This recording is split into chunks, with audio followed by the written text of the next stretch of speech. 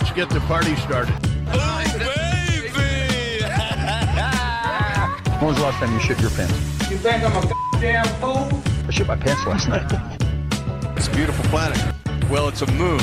For sure. I'm sick and tired of all this bullshit. Put that in your piping folks.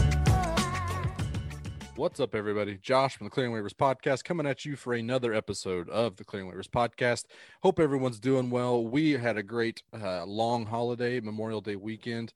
I hope the guys did as well. We got Brian, we got Kitty here joining me tonight. We've got a lot of Royals talking to do, a lot of roster moves over the last two weeks or so that we wanted to get into, kind of break down a little bit, see what the effect of them could potentially be, and then what we're kind of thinking about them a little bit, longer over the next couple of weeks, depending on how these injuries go. So we're gonna talk a little bit about those Royals roster moves. That's basically what we're gonna do, except we are gonna do a little Ball Street. We haven't come back to the player edition of Ball Street in a couple of weeks, so we're gonna break down, buy, sell, and trade some player stock to go with Ball Street tonight, and then get into some fun shenanigans. So without further ado, let's get into the clearing the waivers. We're clearing the waiver. Royals doing a lot better, hovering around 500 as we speak. I believe they are 500, correct? On June 1st, just like a couple of us told you they would be. We kind of bought stock in that, and now we're reaping the benefits of such a hot take. That's right. Currently 4-3 ball game against the Pirates with runners on first and third in the fifth inning. So I'm not going to say anything other than the pure facts of the situation in hopes that we don't jinx anybody. But I have a feeling we're going to do some jinxing tonight if I have to put some money on it tonight. But we're going to get into some roster moves. Like I said, the roster move rundown, if you will. We're going to talk about some of the effect of the move. Some of them may have been recent returns, followed by recent flare-ups of new injuries. We'll have to see what we're talking about there, as well as just some fun young players that got some call and got some action on the big league stage. So let's start off with the Mondesi. Adalberto Mondesi returned and then potentially became re-injured. It sounds like the hamstring strain is not as bad as they kind of thought it might be. Taking it day by day, he's sitting out tonight, but we'll kind of see how the week kind of shapes up from there. But we also got Hunter Dozier back. So the two big, profound bats in this lineup needed a lot of help. Kitty, what's your read on the return of Mondesi and Hunter Dozier? Yeah, really nice to have getting so much closer to that opening day lineup we expected to see coming out of spring training before 100%. Mondesi got hurt right at the end there. And Mondesi came out guns blazing at the plate. I mean, he's just been anything he makes contact with, he's hitting it hard right now. So it's always good to see. Got 26 ABs through last night's game. He's got 3 doubles, 2 home runs, hitting a solid slash of 360, 360, 720. Which means there's one tiny red flag in that slash line. That's always been a red flag with him. Red flag with right. Yeah, so the good is the home runs and doubles, the power he's showing. The bad is 10 strikeouts and no walks and 26 bats. That is way too high for one and way too low on the other. So sure. A little bit of work still need to be done with him at the plate. So a couple defensive lapses as well as come up with. One was obviously on the when the infield was in and hard hit ball to him, and he double clutched on the throw and then bounced it at home. So still a little rust to knock off. Probably maybe some of that is there with the defensive lapses, whereas the plate probably a little easier to get picked up quickly. Mm-hmm. My hope, I mean, before the year started, I was a little more down on Mondesi than I think most of the fan base. I was basically it's only been prior to the year. It hasn't been the last 2 years. Maybe it's been a little longer, but I was just trying to. I don't want to bring up old shit. Let's just stay with this year. Sure.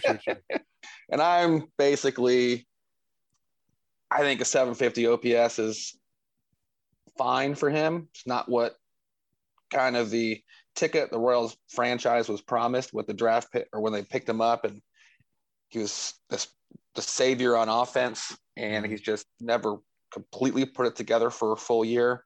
Where his best career OPS is 804. So if he can sniff that this year, that'll be a huge improvement for him for which will now be basically 4 months of a season, get that 120 games in, and hopefully turn it around a little bit at the plate. So as an Adalberto Mondesi hater, would you take 804 from him right now? For this full season, For the rest of the year. For the rest of this year, yes, I'll take 804. I would bet the under. Sure. But I think everyone, I think he's still living on the expectations that he had coming up. It's been excuses on, he's been hurt one year, gets really hot, he gets really cold, he just needs to even his bat out, and it'll be great. So he's still, I think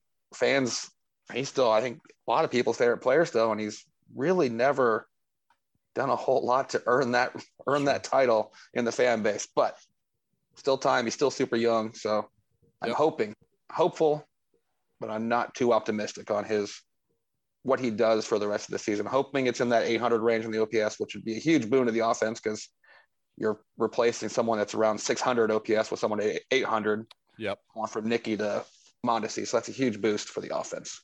Plus, he's already got a stolen base as well. I can't remember if you mentioned that or not, but yeah, no, I did only what, 6 games back? Is that 6 or 7 games he's been back? Mm-hmm. Right. Already a stolen base, so hitting 800 OPS with what, 40 bags? Right. Yeah, I think is perfectly acceptable at this point.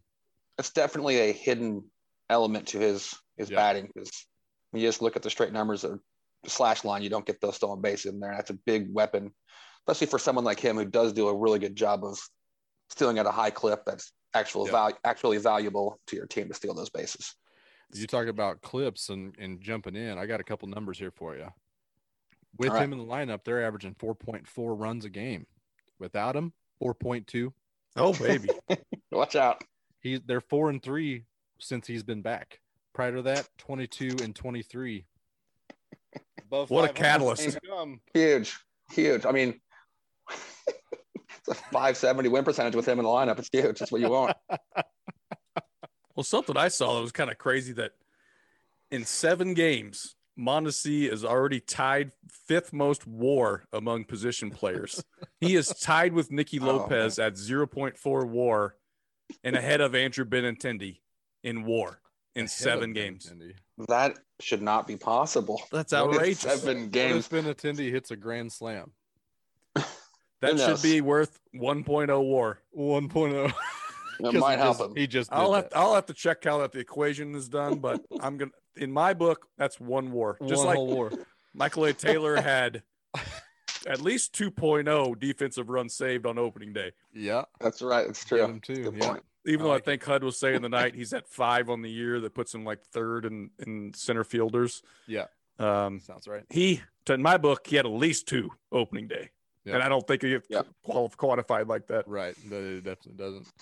But the crappy thing about Mondesi is not only have these injuries he's had, like oblique and hamstring are both injuries that can just linger the entire season.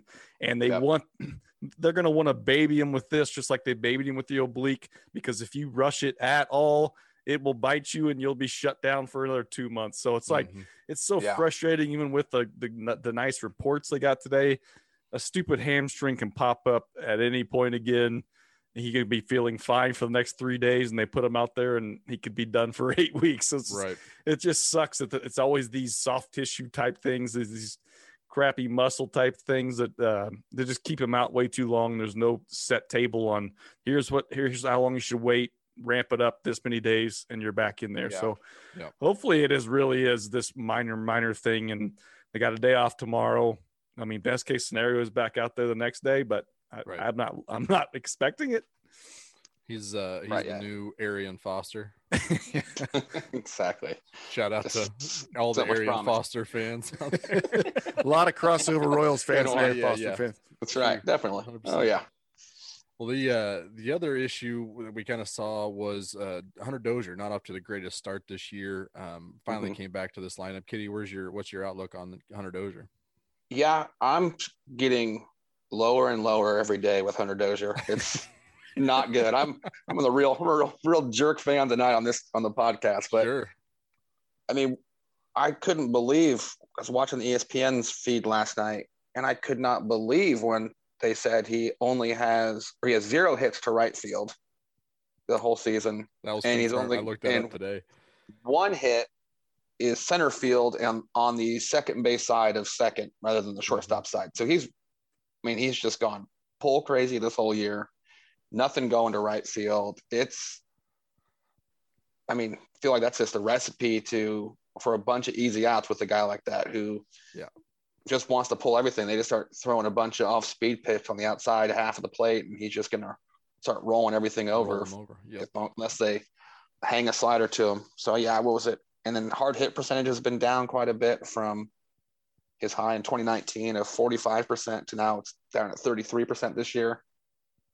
So I'm worried about this contract they gave him, about what it could do potentially to it's not a huge deal, but it feels like a deal where a team like the Royals are just going to plug him out there every day and let him play through his struggles rather than, sorry, you're not playing well. You don't play now. Whereas there's not always the great option on a team that usually is pretty somewhat thrifty with their payroll. Yeah. And Kelvin Gutierrez has been okay. I'm still not a big fan of his. He does play better defensively at third base than Hunter Dozier does. I think that's undeniable.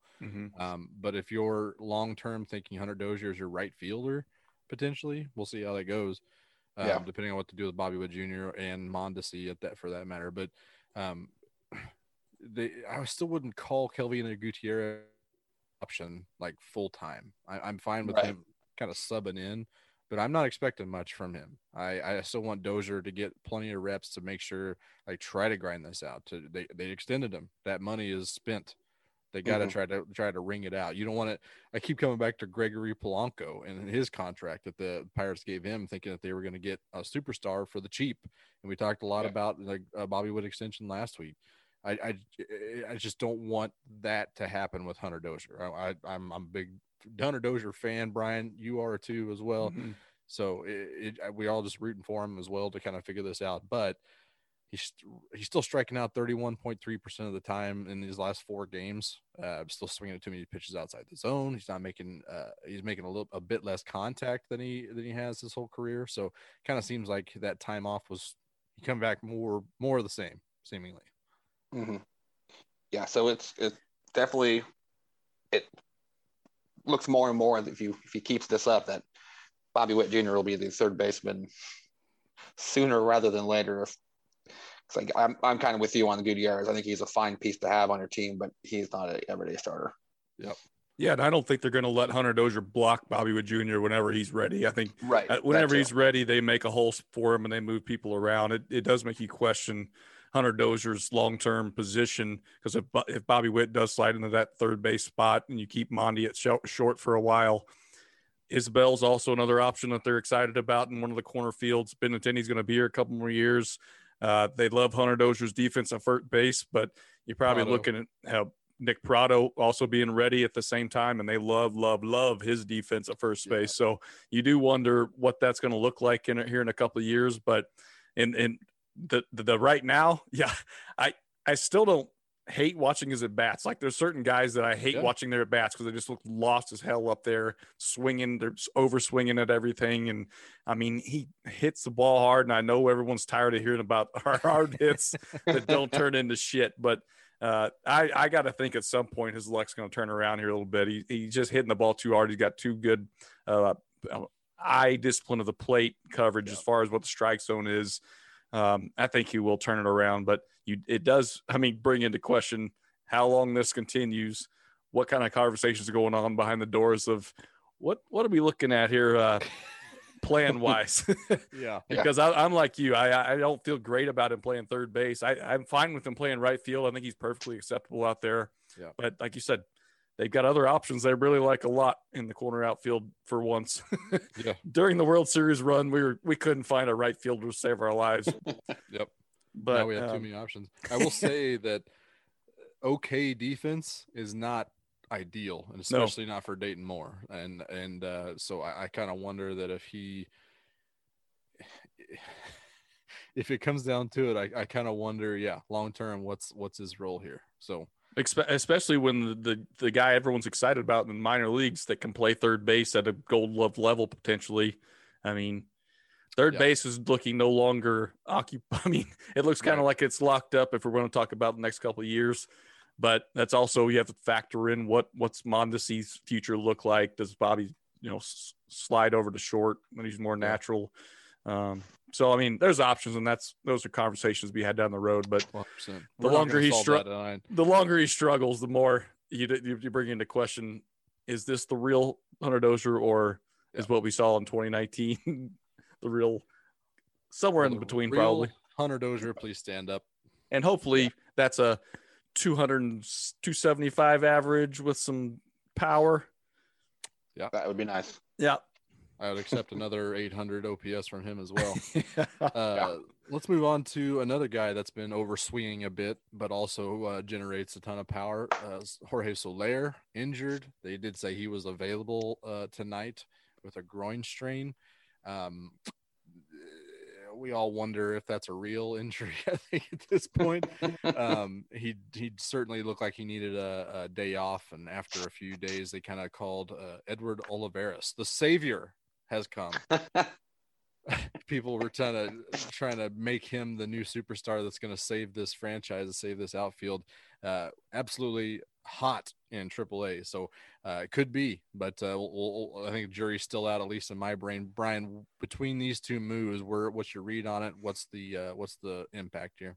Well, like you kind of alluded to there, it was almost like a convenient injury. I don't think they made it up, but it did come at a nice time where they can conveniently sit him down on the bench without technically benching him, even if it's a tweak or whatever they want to call it. It's nice that he can maybe sit down and reset a little bit on the year and just not keep going up there and forcing stuff and trying to make changes on the fly. And because he is one of those guys that I was talking about, Hunter Dozier, I don't mind watching his at-bats. There are Soler at-bats that drive me insane. when he's bad, he's horrible, and he can't lay off a slider. And when he's hot, he can't get him out sometimes. So it can always turn around. But you talked about before, I think, on the podcast, not this week, but about people forcing their way onto this roster. I think that was Daniel Lynch you described as forcing his way on this roster. That doesn't sound like something I would say. Well, as you said, Edward Olivares, kind of forced his way on here with his hot start. 20 games in, he's batting .395 with an 11.27 OPS, 5 home runs, which is the complete opposite of what we've been seeing from some Soler. And when Soler got pulled from the middle of the game, I thought, with Dozier and Mondesi coming back, we're going to kind of go back to that spring training approach of what we looked for opening day, where, Witt will go back out to right field, Nicky will slide to second, Dozier to third, kind of what they had planned from the beginning going into the season. But to my surprise, they said, let's get this Olivares kid a shot, because they looked out there. They're seeing these guys struggle at the plate every day. And Nicky, he's been a fine 9-hitter. We talked about that, ad nauseum. Right. He's fine for a 9-hitter, but you kind of want that extra bat in there. And he provides an uptick in defense, because we'd also talked about not being being okay with Mike Matheny's move so far this year, but one that's kind of frustrated me with Jorge Soler being so bad on offense, he's kind of doubled down and said, well, let's let him be horrible on defense too in right field, instead of keeping him at DH, even with injuries and everything, and not killing our outfield defense. So Olivares will not kill your outfield defense. He's no great defender by any means, but he's way better than Jorge Soler, or even Hunter Dozier for that matter. Whit Merrifield, he's probably on par with him, I would guess, in right field. But, he moves so much better range. And we saw a few times in the past couple of weeks, Soler trying to make throws from right field, and you see this big, strong son of a bitch, and you're like, he's going to unload a cannon here, and then you just see a three hopper to the home plate. It's like, God dang, could you offer anything defensively for us? And it's not his fault. He's supposed to be DH only on this team, but we've had to kind of force him out there in right field, and that's just not helping anyone. So if he's going to kill you, let him kill you in one facet of the game and not two, please.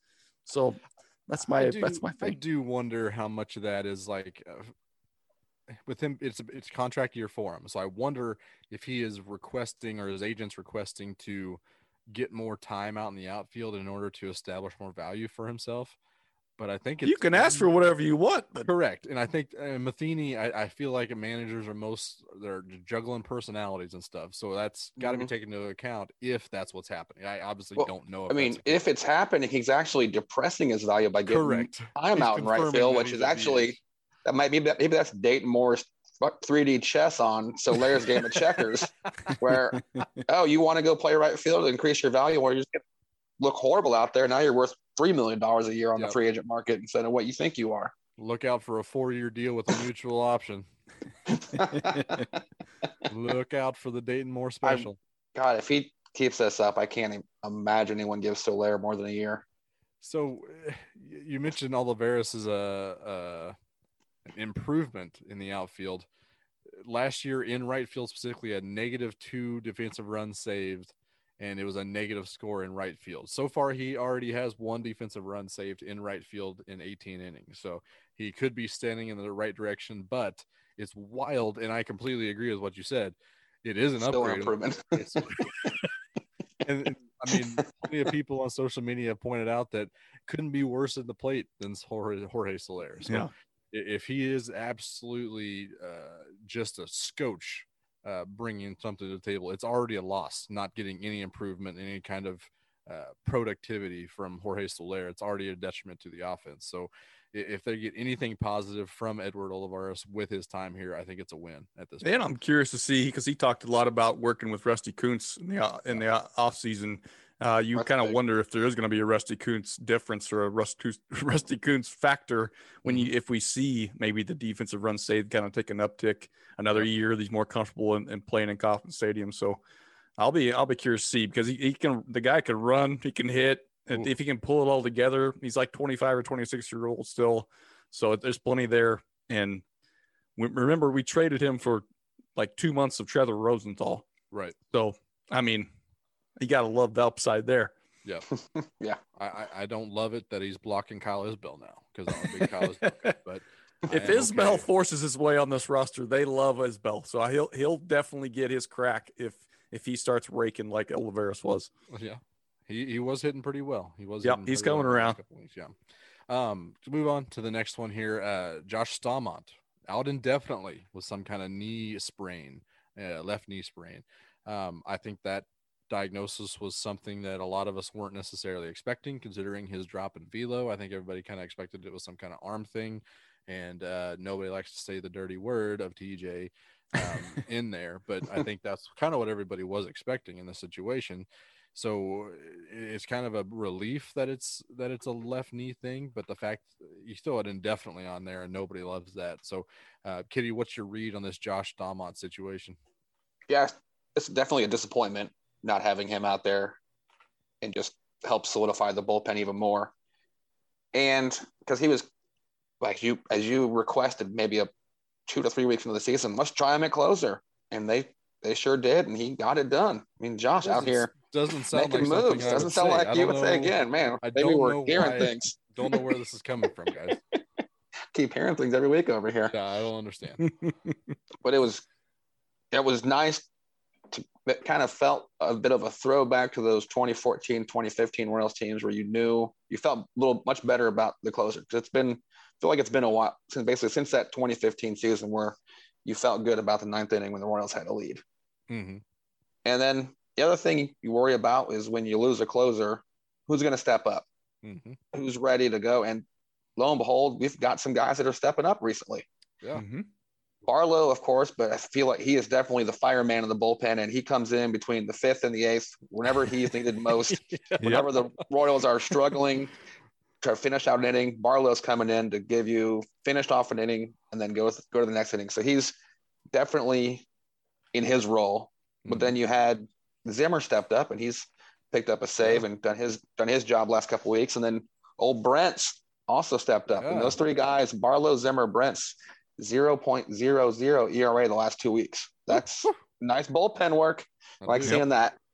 So then with those 3 pitching like that, you've got some really good options in the bullpen. Then you fill out the rest. You've got Zuber, Holland, right now Wade Davis, and Santana out there as well as mainly your bullpen options. Santana more of that.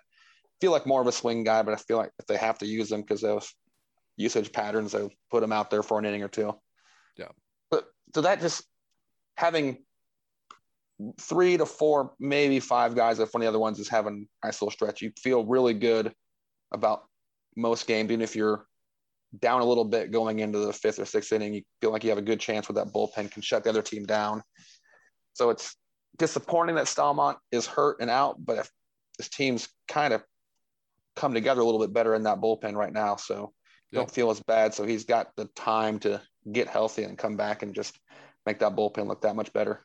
Yeah, and I didn't put it on the rundown here, so I'm glad you mentioned it. But Kyle Zimmer's return was also very well timed, all things considered.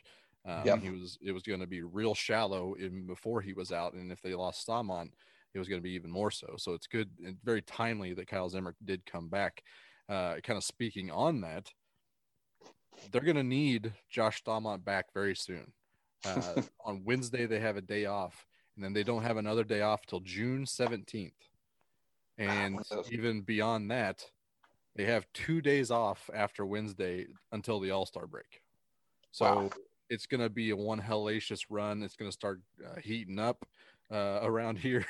Yep. So they're going to start needing some more arms in that bullpen. And the more Josh Stalmont is resting and not able to pitch, the more run down and the more weary they're going to get. So they're going to need to get Stalmont back as quickly as we can here. I wonder too, if with Stalmont being, indefinite with his knee sprain, if they feel a little more pressure to act sooner on maybe going out and trying to trade for a legit bullpen piece, because you look down at who the guys have been kind of bringing up between the minors and stuff, like Newberry doesn't really move the needle a whole lot. You wonder Matheny's quote about, everything we've asked Ervin Santana to do, he's answered the bell. I wonder if we see him maybe start being used in more of a high leverage situation and not long reliever, because maybe we put Carlos Hernandez in that long reliever role since he's pitching starting innings in the minor leagues. I just wonder, and it may be indefinite, could mean Stalmont gets activated for the next series. We have no idea what this knee sprain is or what he's doing. They haven't really shared us a whole lot of information. So if it is something that's going to be a while, you wonder, because he is such a relied on piece at the end of the bullpen, and we've had a shaky, we talked about the trust tree. It's not real popular at the top at the trust tree right now in the Royals bullpen. So they've been good here the last couple of weeks, like Kitty said, but you wonder, because there are teams, like I think the Rays have already made a couple of moves for bullpen guys. Yep. I think Hunter Strickland got moved. There are teams trading relievers already and not just waiting till the deadline. So I wonder if they will feel a little more pressure. They've scratched and clawed back to 500, being competitive once again. Back on June 1st, they admitted that they were secretly targeting to be 500 when they got Mondesi back. They've done that. So you kind of wonder if they try to take the next level with this team as far as like trying to compete and make a move, whether that's adding one of those stud young arms to the bullpen potentially, or they go out and they try to make a trade to get a proven veteran reliever to add that's not Wade Davis. That's just a placeholder anyways. But at this point, I hope they're not really relying too much on Wade Davis and what he's going to bring to the table for sure. But you mentioned Carlos Hernandez in here, and that's actually the next point here. So great transition. Appreciate that. You're welcome. Still no Danny Duffy. We got an update on him before the game tonight, saying that he's going to start a 90-foot throwing program. Probably not going to make it back for any series next week, but after that, it's not out of the cards yet. Still got to probably do some kind of rehab assignment in Omaha, but we'll have to see how it goes. Some of these old veterans can probably step right back in there, but was dealing with a flexor strain when they described it as a relatively minor injury. And I think, prior to the game, that was the news that they kind of updated. Lynn Worthy said that he was, as of Thursday, he was still resting. So it's good to hear that he's made some pretty good progression since then. But it still sounds like it's going to be a couple weeks, which kind of brings us to the Carlos Hernandez getting recalled. it's kind of tough. He, in the past as a prospect, he has been rated as having some of the best stuff in the organization. Prior to that 2018 draft where they just loaded up on massive studs, it seemed like Carlos Hernandez had potentially front of the rotation stuff. It was always about harnessing it, controlling it, being able to command it. And he is apparently still struggling with that because he did come in on Saturday, relieved Irvin Santana in his start. Came in with one on in the fourth and had trouble locating, gave up 2 earned immediately. And then I thought he settled in pretty nicely. There was a lot of critics on social media, if you will, that thought he was nothing. But I think that appearance was actually fairly encouraging. I think that he had pretty electric stuff. He's got a good fastball that hits up to 100 miles an hour, kind of pretty well-rounded curveball that kind of acts like a little slurve a little bit more than most pitches. And then he's got a decent, change. He's got a sinker that he's been relying on a little bit more this year. Not great, but he did settle in, which is encouraging. Like I said, the biggest thing is it allowed that bullpen to rest. Between the days off that they've had here lately and being able to only go through 3 pitchers when it's a quote unquote bullpen game is a big deal. Whether it's a win or a loss, I still think it's somewhat of a moral victory, a little silver lining, if you will, that the bullpen did get a chance to rest up there. So I think that was his biggest contribution, was immediately sent back down the next day. So we'll probably see him again at some point. I think long-term, he's 24 years old. Still got quite a bit of development to kind of come along with, and that's really going to be the factor as to what his role is moving forward. But I think at the very least, we got a solid reliever in the bullpen through with Carlos Hernandez. And if he develops correctly, he could be a starter. He could be thrown into this. Shoot for the moon, you ain't landing among the stars. Maybe he turns into the oh shit guy out the bullpen. Yeah, I'm very interested in that role for him if that's the case. But it's always, not nothing. 100-mile-an-hour fastball that also has a ton of sink on it with okay massive okay secondary pitches to go with them. So long term I think we get at least a solid bullpen arm. I'm excited to see him at the major league level and to see major league hitters, but hopefully we get to see him again soon on that front for sure. Yeah, and I think you'd mentioned too that you're curious to see how the rest of this year looks for Danny Duffy, because there's a non-zero chance that when they bring him back, maybe they pitch him out of the bullpen and they say, Lynch, you're up again. We're going to give you another shot. We could see that as soon as, like you said, this weekend when they need another starter, whether it's Kowar being out of the 40-man or Lynch gets another shot. And I'll just say it's been nice to see Lynch since he got sent back down to Omaha. It would be, kind of expected almost for him after he got beat up in the majors in his debut to go down there and just kind of be pouty and not putting up good performances, at least to the start, kind of get back into that a little bit. But he just hit the ground running back at Omaha and been putting start after start, quality starts after quality starts. So I think he's a guy we might see making that next move and getting that spot the next time through, because he's already on the 40-man. Yeah. There's a open 40-man or a open spot on Friday, like you said, is the day right now. He pitched on Sunday. He pitched 5 innings, so the rest is there. It's right on schedule for him to potentially get that call up. But yeah, 1.20 WHIP, 2.70 ERA, 20 strikeouts and 6 walks in 3 starts since he's been down to AAA. So yeah, you'd kind of expect him to take his lumps a little bit, but he's settled in nicely, and hopefully he's fixed what he needed to the tipping or the mechanics, whatever it was. It seemed like he's at least somewhat figured it out on a AAA level. So, and it's got to get to that point sometime soon where it's like, what more can he prove or improve at Omaha? Like facing this level of competition, can he get better? Just keep starting him against these bums down here. Maybe he's got to take his lumps in the major leagues, and it's all about winning games in the major leagues. That's their priority, I know, but it's also one of your future franchise type pitchers that maybe you can live with him taking a couple of lumps if it gonna pay off down long-term payoff. Let's start cutting those teeth, baby. Yeah. Oh yeah. Start cutting those teeth.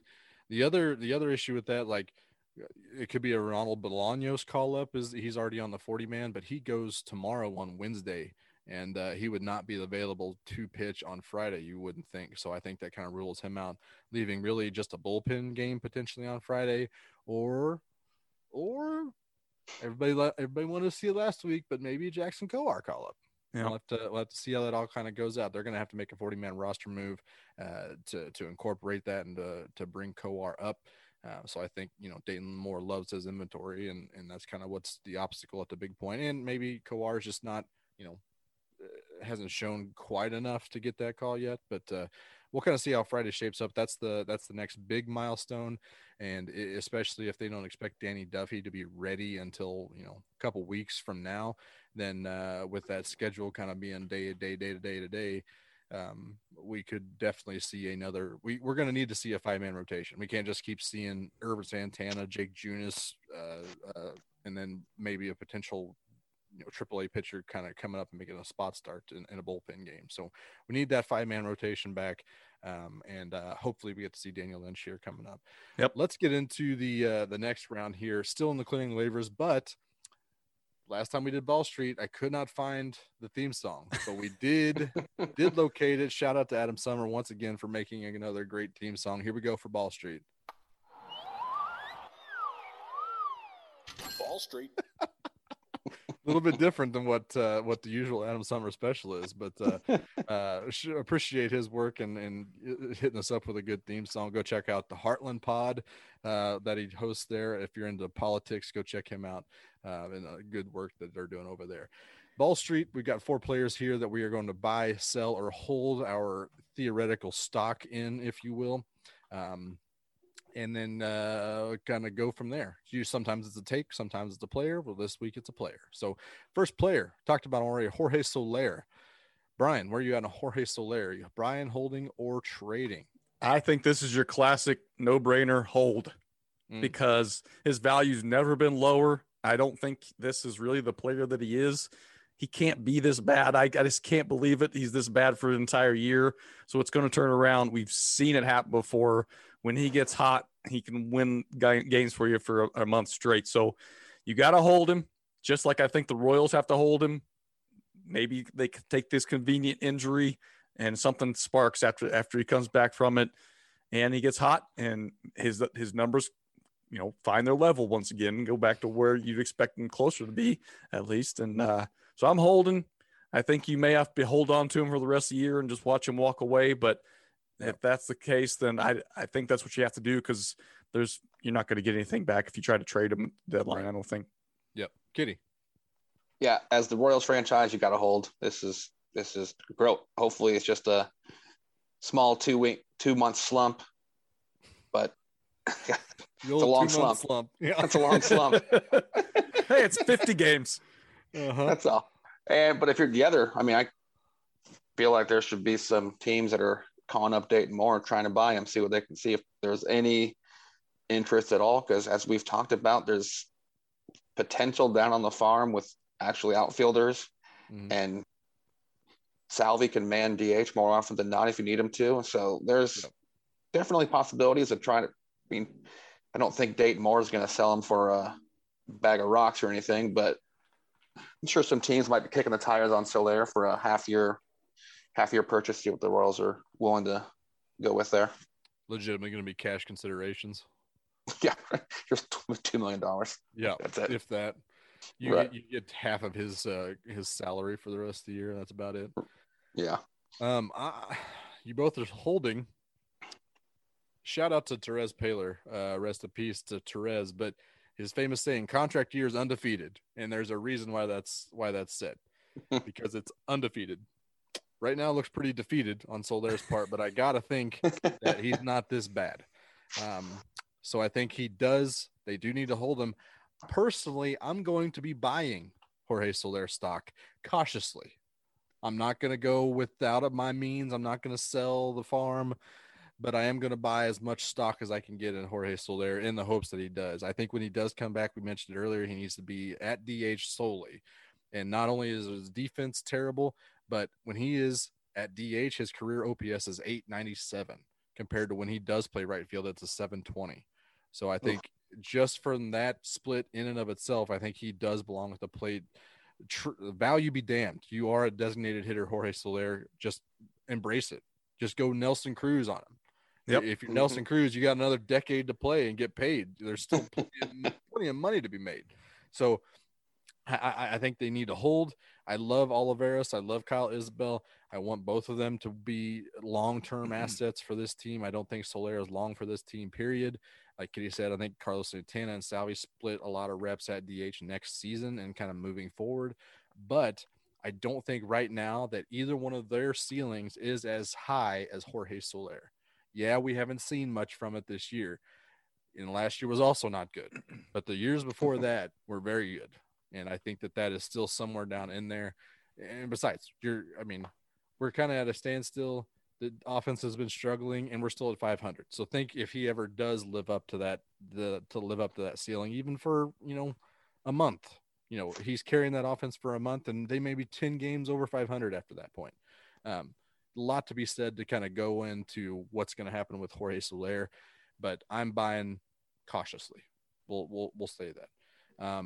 Next player here, Hunter Dozier, very similar situation with him, not necessarily living up to what he's shown us in the past, but is he Ryan O'Hearn, or is he, a long-term asset for this team and living out the extension that he just did sign? I'm personally going to hold on buying stock in Hunter Dozier at this point. Royals are going to keep him in the lineup regardless. That's fine. Totally understand it. Before going into this game, he is 3 for 16 with 1 home run, 1 double, 2 walks, and 5 Ks. His average exit velocity is still on par with his best years. So like Brian said, he's still hitting the ball really hard. His K percent's way up. His walk percentage is way down. He's swinging at a lot of pitches out of the zone. His percent that direction is still way up than what it usually is, almost double from what I've seen. I may be getting mixed up there, but it's still not as good. So I need to see more before making any long-term commitments to either buy or sell Hunter Dozier at this point.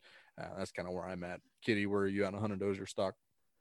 Yeah, I'm in the same hold scenario. I'm a little worried that 2019 was the aberration, and the other 3 years he's shown us so far, parts of those years might be the real Hunter Dozier, and not feeling great about that. And I'm also not feeling great about you not being able to pull a long-time Royal that you could comp him to.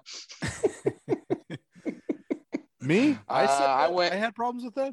I'm going to go Joe Randa. Is that one? We can use Joe Randa. Wow. I feel like I want his ceiling to be higher than the Joker's. I love Joker, but I'm not sure if we can put a whole lot of stock in his ceiling being higher than the Joker. But maybe Gary Gaetti. Maybe. There you go, Gary Gaetti. So yeah, I'm hoping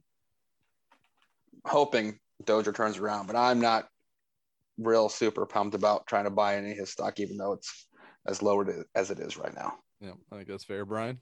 Buy. He's my guy. I still believe in Hunter. He's my guy. I told you that his last year, the option deal on his contract would be a no-brainer when that time comes, and I still stand by that. What he's showing you right now is not who he is as a player. He's going to come back strong. By the end of the year, we'll be laughing at his horrible start to the season, because he's going to be right on par with what we think he should be. So I think he's going to have a big second half to this year, and I believe in Hunter Dozier. Interesting. Okay. I hope you're right. I wonder if you are. Moving on to the next player here, we mentioned earlier, Jake Brentz, kind of coming on the scene as a rookie relief pitcher, kind of a journeyman at, was he 26, I think is what he is. Yeah, I think that's right. Currently a 2.19 ERA on the year and a 1.22 WHIP. Very solid lately. Like we said, Brian, where are you at on Jake Brentz? I think this is your classic sell. If you're talking about stock prices here, yeah. I like the player. He's come up big. The bullpen has needed his presence greatly because he's stepped up, especially here lately. He's got a 2.02 ERA plus. So, I mean, been great numbers wise compared to everyone else. A 9.5 K per 9, 2.19 ERA. I mean, I like that whip. The problem is he's not been this good even in the minor leagues before this. So I'm wondering if we crash back to earth at some point, but hopefully it's a case of him actually figuring something out in his career and maybe making that next step. I hope that's the case. I mean, a lefty that can throw 100 don't grow on trees often. So let's hope that it's a real thing, but I'm going to say his stock maybe never been higher. And so it would only be smart of me to sell at this point. Yeah. I think that's fair. Brian or Kitty, where are you at? Yeah, he just took all my thunder on that one. I'm selling. Same situation with as BK there. Yeah, the one that the 6.2 walks per 9 is the one that's got the that red flag raised real high up that flagpole. So I'm definitely, you can get away with that when no one's hitting the ball off you. So he's got that working for him with only 4.7 hits per 9. But you got to think they're going to start figuring him out a little bit. And if he's still that wild, it's going to be a problem. Yeah.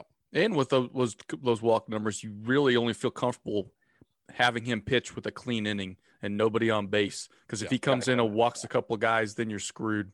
Yeah. So you almost have to give him a clean inning against when you know 2 out of the 3 first hitters are lefties type of thing. So if we use him only in that kind of situation, that's fine. He would make me nervous as any sort of a fireman against lefties coming up if there were guys on base. Yep. Well, I'm actually going to buy on this cautiously. Okay. Again, I'm buying. Look at me, Mr. Conservative. You Mr. suck at the stock market. It was coming out of the weekend that he's one of the most utilized relief pitchers in the league as a rookie. He's a top 25 pitcher, 24 in batters faced. And of those 25, only 7 of them have a better ERA. 6 of them have a better whip. And that is with a 6.2 walk per 9 rate. Mm-hmm. So if he ever, we talk like if he doesn't figure that out, then he's going to be in trouble. Well, he hasn't really figured it out, and he's been fine. Is my only defense of that. He's still walking 6.2 per 9, and it doesn't matter. I think the biggest concern, the biggest red flag to me is he's giving up 90% of either medium or hard contact rate. So I think that along with the walks is a big red flag. But YOLO here. We're gonna start buying. You're buying within reason. So you're saying he figured something out then? I don't know if he figured it out. He's just managing. He's working around those, and I feel like that's not nothing type of thing. But now that I said that, he's gonna blow the hell up, and it's gonna be all moot. Mike Matheny, please do not pitch him in the game tonight. Yes, because he's in trouble now that Josh said that. Correct. Absolutely here. Speaking of in trouble, last player is Jake Junis. Start of the year, putting up solid numbers out of the rotation and moved to the bullpen. Kind of, to a lot of people, kind of caught him off guard. Inexplicably moved him to the bullpen at the beginning of the May, and he's had a rough May since then. I am going to sell every single Jake Junis stock I have ever come in contact with. If I own the Jake Junis stock, I'm selling it. If I've ever touched it, I'm acquiring it somehow, and then just for the simple case of just getting it off out of my hands. I could not be more out on Jake Junis at the moment. In May, he had a 5.23 ERA and a 2.04 whip. Coming into this, everybody was like, oh, he's got a decent fastball with a great slider, and he's going to make a hell of a time out of the pen. Where's that at? Mm-hmm. Where's that? I agree that is the profile of a good reliever. Where is it? I just don't. I haven't seen it.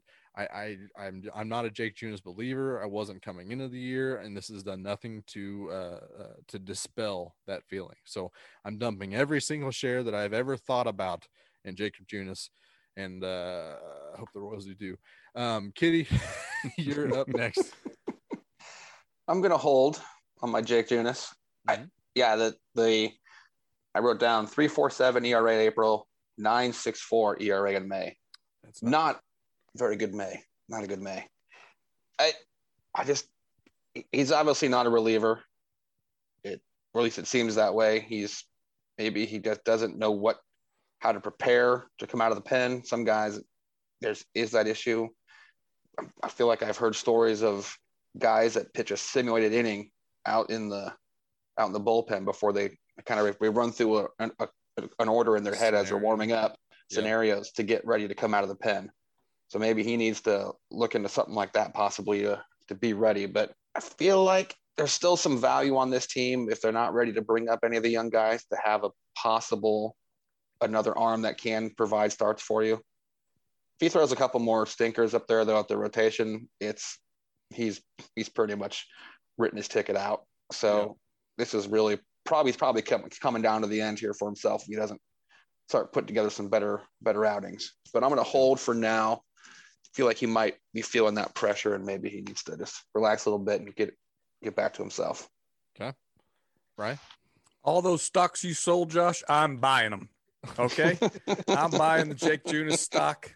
I unlike what Kitty said, I think if he's shown anything, he is not made for this rotation, not on a good team. If you really want to compete, he's a below average starting pitcher, even as a fourth or a fifth starter. Our strength in this system right now is starting pitching. So he has got to get in the mindset, got to figure out how he's going to be successful in the bullpen, because that's the only place I want to see him from now on. And I do have faith having him out there with the Wade Davis is out there with the Greg Holland. Maybe he picks up on something. Maybe they can coach him up a little bit. Maybe try this out a little bit. I think he does need to get used to this bullpen role. But I say by the end of the year, Jake Junis is going to be high in the trust tree of this relief pitching.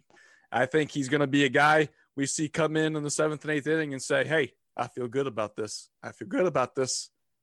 By the end of this year, trust tree occupied by Jacob Junis.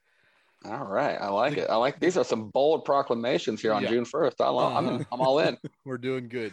The part about this is that we're all over the place. And that is not even really close to be by design. Yeah, that's not planned. Other podcasts are like, okay, how about you take this angle and I'll come at it from this angle to be kind of a devil's advocate. We need a normal one to kind of hold the stock. Nope. We are naturally that differentiated. This is not a Skip Bayless situation. This is not I'm not a Shannon Sharp. Come on, Skip. This is not the situation that we have developing here, which is both a good thing, because we're getting that effect on accident, but also kind of a bad thing because we're idiots, and that's kind of what you're getting when you listen to the Claim Waivers podcast. We don't try to tell you otherwise. We're dummies. Yeah, we're leaning into it. We're just saying it louder. That's all we're doing here. Bye. We did it. Yep. So the other good part about that is any kind of affiliation with any kind of curse or anything, it only applies if it's the same one. And I know I've taken a few shots already about things I've said in the past that were vehemently wrong, but I've also got some things right, just a few of them. And we'll have to see how this kind of ends up. Oh, look, Jake Prince is pitching. Thank God. Super. Never stuff. mention that again. Here we go. Okay. We're gonna close out clearing the waivers. We're getting into shenanigans right after this, and we're back. Time for some DFA. Brian's got a trivia question this week, but before we do that, we gotta play that theme song, baby. Hope I don't get DFA. I should have played a more upbeat one. I should have went a little after harder. The intro, maybe. Let's do this one. This is what I'm talking about. I did get a question. It was like, do you guys have any like mellow songs? And naturally I get all hype and then throw the mellow one out there. That's how we do here. DFA Brian's got a question with multiple answers. He's prepared for us here. We've got 3 options apiece before we are DFA between me and Katie. We got to get all the answers correct. Otherwise, Brian wins. Nobody wants that. Brian, take it away with your DFA question for the week. All right, Josh, you've talked all night, so we're going to have Kitty go first. You're going second. Today's SARs are so unique because of the combination of power and speed. And when you talk about guys like Fernando Tatis Jr. and Ronald Acuna, you're talking about guys that might be in the 30-30 club. And by that, I mean 30 home runs, 30 stolen bases. Mm-hmm. So I want to go look back at just the Royals system. And I wanted to say, okay, who's been in the 2020 club here recently? Well, it's not many. So I said, let's pull that back a little bit. Oh, no. Who's in the 5-5 club? Who are the last 5 guys to be in the 15-15 club? Okay. 15 homers, 15 stolen bases. I will say, if you say somebody that qualifies but was older than the 5, I'm not going to put an option against you. We'll just move on to the next guess. Oh, does the same person give the next guess though? Yes. You'll have to give me a new name, but I won't hold it against you if you say a person that's past the latest 5. So interesting. So with that being said, we'll start at Kitty. Oh, wow. I mean, the first name that popped in my head probably is too far back, but I'm going to go Beltran. Carlos Beltran. So he did it 4 times, but he is not one of the last 5.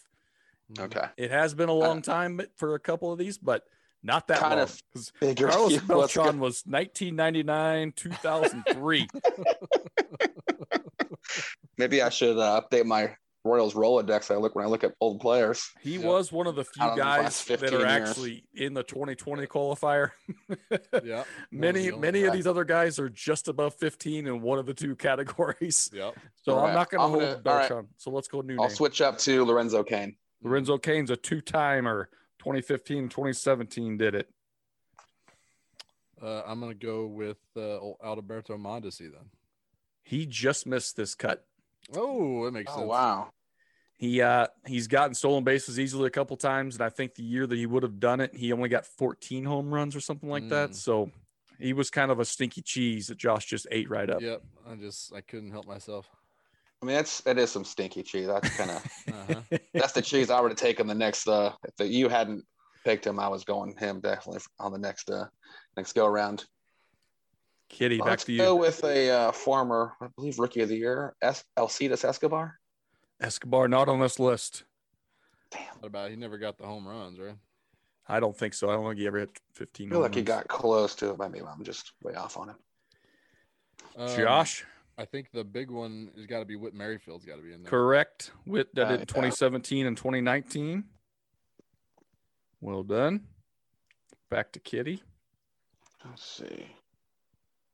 Just trying to. I mean, this team's got a lot of speed guys too that have been probably get the stolen base side and fall. And we have basically Well established a below the- baseline of this. These people have to be after Carlos Beltran. Yes, that's also true. So it may have been a while ago, but it wasn't like super long ago. Right. Oh man, my brain doesn't work anymore. It's a real problem. Trying to think here. Who stole some bases? This is so bad. Oh, I can't think of anybody. People are screaming something. Oh, of course. Oh yeah. Apparently. People really want me to not be on these trivia contests anymore. Nonsense. I just stare in the distance and think of no names. It's pretty impressive, really. Give me a name. Yeah, I gotta get something out.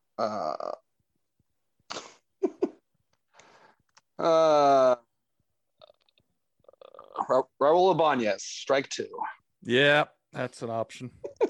I don't have a Ibanez on here on this list. I would just pick an actual Royal. That's about the best I can get right there. I can tell you I took my research list all the way back to 1991. So if Ibanez would have done it, I would have had it on here. But That is, oh my God. I think we got him when he was not stealing many bases. Yeah, I don't think he probably stole 15 in his whole Royals career. Yeah, that's probably true. But you gave me a name. Josh, what you got? That's all he wanted to do. I can't imagine. I can't remember the years for sure, but since I can't miss, I can just foul it off. Say Johnny Damon. Johnny Damon did do it twice, but it was prior to even Beltran. 1998 and 2000, he did it twice. So I will not hold that against you, but you got to give me another name. The next one I thought about was old David DeJesus. I like that guess, but he did not do it.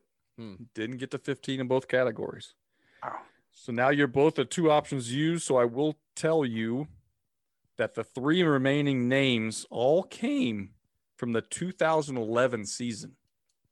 Whoa. 10 years ago. Ooh, okay, so that name's gone. All three guys in the same season. Yep.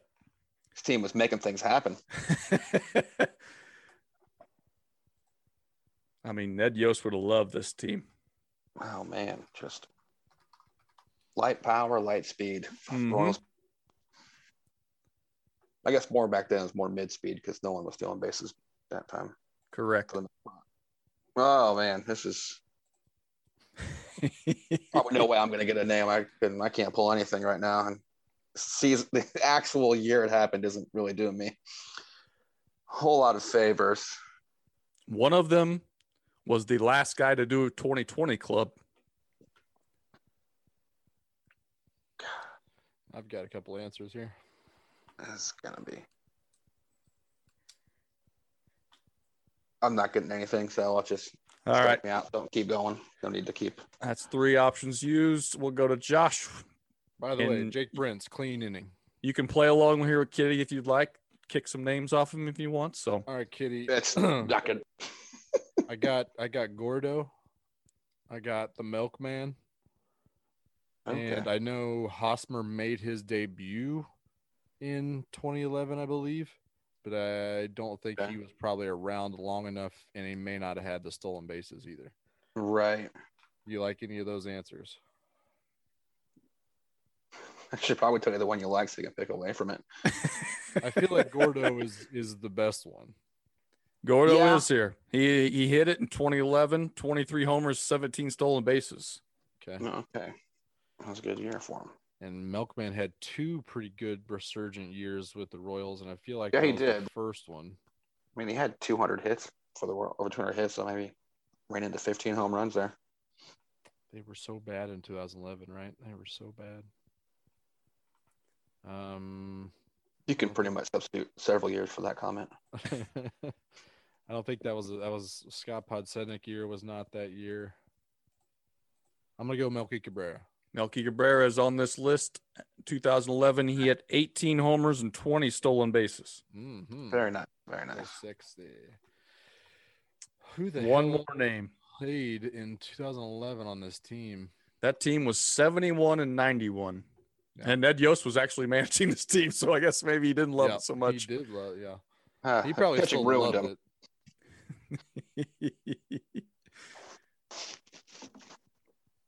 I mean, it wouldn't have been Butler. Second base was Grooves on that team? Getz, right? In 2011, way I think he- it was Getz, and there's There's no way got he there. ran in 15 home runs. It wasn't Esky, Moose, not we. I mean, Hosmer might be the best guess at this point. Yeah, might be. He probably Let's ran go a lot Haas. more. Hosmer is a good guess. He had 19 homers and 11 stolen bases that year. Ooh, Didn't Damn, quite good guess. make the cut. So, the 19 final homers is a lot. The final man on the list, the only person in the last 20 years that have got the 2020 club, Jeff Francoeur. Oh no, Frenchie. 20 home runs and 22 Oh. stolen bases for Jeff Francoeur at the age of 27. Oh, Wow. beautiful. Entering his prime, That's right. Yeah, he probably hit 210 that year. man. And that was the big home run swing for you as you're making this question. Oh yeah, I had faith that neither one of you are going to get Jeff Francoeur. I mean, I was just thinking about him the other day too. That's real unfortunate. Angel wrote it in 2003 with 17 homers and 21 stolen bases. But the one I really didn't expect to see outside of Jeff Francoeur Mark Tien. back in 1991, and I totally wiped it from my memory that he played on the Royals. Pendleton. 34-year-old Kirk Gibson Oh yeah, hit 16 homers and 18 stolen bases 18 stolen Wow. bases. at the age of 34. I never would have thought him as an 18 Wow. stolen base guy at 34. No. Impressive. Kirk Gibson. I want to know That if is that was like crazy. one bad series against a really bad catcher, and you got an 18, like you got at least 16 of them. Just one. Someone he knew the 3 pitchers really well, and then the catcher was trash, so he's just breaking off stolen bases. Right. Just- Just And I also going didn't nuts. realize he went on to play like 3 more years with Detroit. He played till like he was 38 years old or something. I did know that. I But thought yeah, he was that old when he was lost playing season. on the Dodgers thing because he was limping around the bases, but nope. He was. How was that guy stealing that many bases? He had the old man mustache, so Yes. it's like that guy could be 22 or he could be 47. Made no sense. He could play 8 more years after that. Yep. Well, that was a good question. I am glad that I got 4 out of. Well, I guess I got 3 out of 5, and I'm still holding Yep. to the Mondesi. I don't understand why that hasn't been Games accomplished. played has been a problem Good point. in a year. Salvador Perez Dong 9-5. Nice. Here we go. We got a keep trade cut to kind of close out the show this week. Let's go with another somber one. Keep trade or cut. Ba, ba, ba. The fun part about the keep trade cuts is how ridiculous they are, and they seem to only get more and more ridiculous. And I kind of grabbed this kind of the last minute from my brain. We're gonna keep trade cut pets that are mostly obedient to you. That might be a key to some of the decisions here. But we've got 3 animals here that are going to be your pets, maybe your best friend, depending on how things go for you. But we got a spider monkey, we've got a falcon, and we've got an octopus. We're going to keep trade and cut one of these. Brian, you were the big winner of DFA, so you're going to go first. What's your keep trade cut? Well, first, I'm just going to cut the octopus. I just don't see the payoff in it. You can't really play with an octopus because it needs to be in the ocean, or you need a giant-ass aquarium in your house. And even then, am I really going to want to go swimming with this sometimes disobedient octopus? That sounds like a disaster. So I'm just going to say bye-bye, octopus. And I'm going to trade the falcon. Because a falcon would be cool. It'd be cool to have a bird that you had trained kind of to play with. So I think it's got some value, but I don't want the 5% of the time that it's not listening to me, and who knows what a falcon's going to mess up. So I'm going to trade that falcon away for a nice cuddly koala bear. Because I feel like I need to bring on a pet that in the 5% that is disobedient, it's not going to kill me or somebody else. So a koala bear, even if they get feisty, it's like 15 pounds. So you can just throw it against the wall if it's trying to come at you. Is that real? I think they're like 15 to 30 pounds. Probably. I think it'll be a little bigger than that. Okay, nope, keep going. They're 15 to 30 pounds. I know it for a fact. So 15 to 30 pounds. I mean, can you imagine showing up to the grocery store and you got a koala like on your shoulder, and people? It's pretty cool. I mean, people would think that's the coolest thing in the world. I mean, they're 24 to 33 inches and weighs on average 9 to 33 pounds. You nailed it. Bang. Oh my God. Give me that koala bear. They're like a little kitty cat. If he wants to act up, I can still manhandle him and get him back in line. Get a little rough with him. I couldn't do that if I traded for a tiger. So that's why I stayed away from the tigers and the big cats. And of course, I'm gonna keep the spider monkey because that's always been a dream of mine to have a pet monkey. And those, if they get unruly, could wreck some shit. But I feel like they probably wouldn't kill somebody. So I can deal with maybe them biting a kid or something, but they're probably not going to kill someone. What was that movie? Monkey Paws? I don't know. What's that movie, Kitty? I know. Dunstan checks in. Checks in. Monkey Shines, I believe, is the one that Josh is looking for. Uh-huh. So that spider monkey was aggressive. He was up to no good. So I could potentially be walking around with a spider monkey on my left shoulder and a koala bear on my right, and that sounds like a pretty good day. I think the only thing I got to worry about is some of those koala bears have chlamydia. They have what? Chlamydia. They have chlamydia. You got to just make sure you find one without it, and then make sure you keep that one. Well, I don't plan on having sex with it, so or just not have sex with it. Yeah, I think that's a part of it. You know, there's been a lot of talk about diseases passing from animals to humans of late for some reason. Huh. So maybe not. Might not be the way it passes from those animals. So just like don't kiss it. Yeah, no making out. They'll probably got to keep you not away from scratching. Kind of keep lips scratching you, probably. I'm gonna kiss that koala bear right on the lips. All right, that's your risk. As long as they don't use a toilet seat that's dirty with it, I mean, then we'll be fine. It's not a potty train. So. Hopefully, he's mostly obedient that day. Yeah, that's true. That's a good point. I'm going pretty much locksteps, also cutting the octopus. I think it's underrated. I think it would be low-key party trick central because they got a lot of things that they can do. So I think there is more value there, but I am also going to cut it. I think a lot of dummies are going to want to trade for that falcon as well. Where are you going to keep that damn thing? Those wingspan is so damn big. And like Brian said, God knows what it's going to do when it's unruly for that 5% of the time. So it's definitely going to kill the neighbor's cat. 100%. And you're going to have to answer for that. Yep. And what can a falcon do that I can't do with technology faster? Or do with a crow. Or a raven. Crows are super smart. Yeah. I mean, I can just train a crow. I'll train a crow. We're going to prove a point here. I'm going to train a crow.